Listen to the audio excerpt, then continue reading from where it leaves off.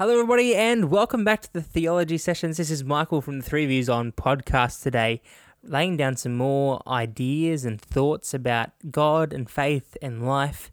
If you were listening last time, we did a little bit of a complex thing into the idea of God's creation not being perfect, good, but raw and untamed, and this idea of how that changes our scope of what the effects of sin do to creation, how God's creation relates to us, and what our role is within that.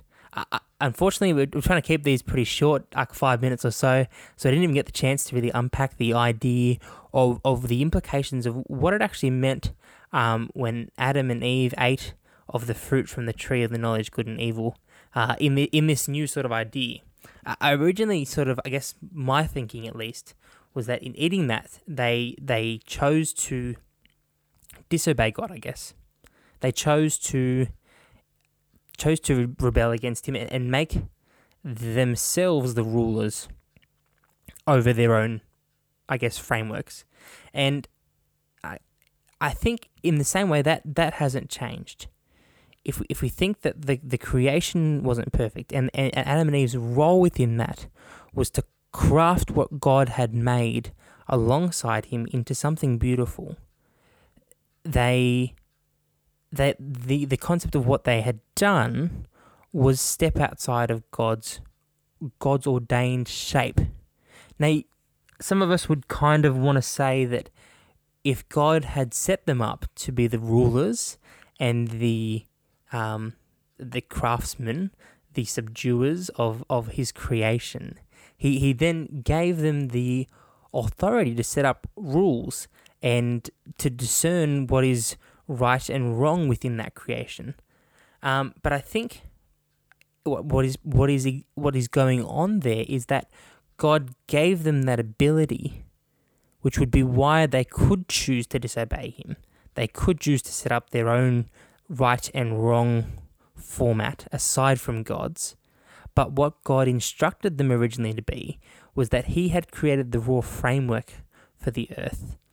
And rather than saying you guys can run free and create your own system to work within this, he says, I have created it. I know how it works. Therefore, I have created the rules that you guys have to work within to craft this beautiful earth that I've put before you, to subdue it, to make it creative, to come up with grand schemes of what it could be. But not settled with the creative ability within that framework. Adam and Eve, and I guess all of us, when we see the potential that we could create our own rules, that we don't want to work within the structures of what we've been told, that the ability to create and design isn't enough. We take the fruit because we want to be able to say, I want to make my rules for myself. I'm not comfortable with these boundaries that have been set in place. And I want to be able to say that I can do what I want. And I think that's kind of what happens when we look at the creation in a different way. God's set up a raw and untamed environment where he's put these two people and he said, I want you to create something beautiful out of this. But you must follow me because I'm the one who's set it up. I'm the one who has the rules. However, Adam and Eve, like us, turn their backs on what God had said because we wanted to be able to say, no, we make the rules. We have the best ideas. And I think what happens in that moment is, rather than what I originally thought, where sin spreads through the earth and what was once perfect is now corrupt, we take what was God's good and beautiful building blocks, and rather than using them in his way for a good purpose, we take them and we use them for a bad purpose. We degrade that which was beautiful. And I think that's true of, as far as I can think in my brain at the moment, all sin that we do. We take the gifts that God has given us and we say, I don't want to use these the way that you instructed me to. Instead, I want to take these and I want to use them in my way, and in some way we make them cheaper, and we degrade what was going to be once a great thing. I often think of the case of like lying, for example. God's given us the ability to speak and to craft narrative and story, which is great, and a great and wonderful, exciting, creative use of our time. But what we can do instead is we can use that ability to create narrative and story and twist it and say, instead of using this to tell of the beauty of the earth, I'm going to use it to weave lies and deception instead and create distrust.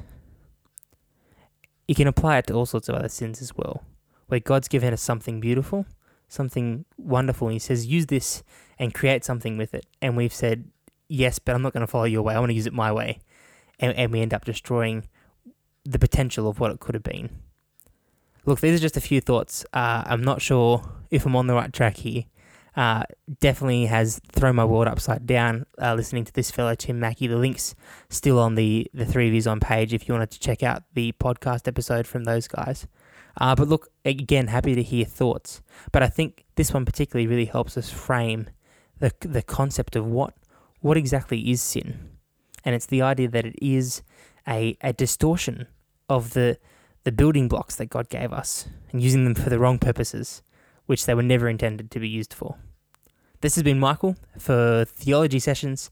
Keep living the dream, guys. It's been real.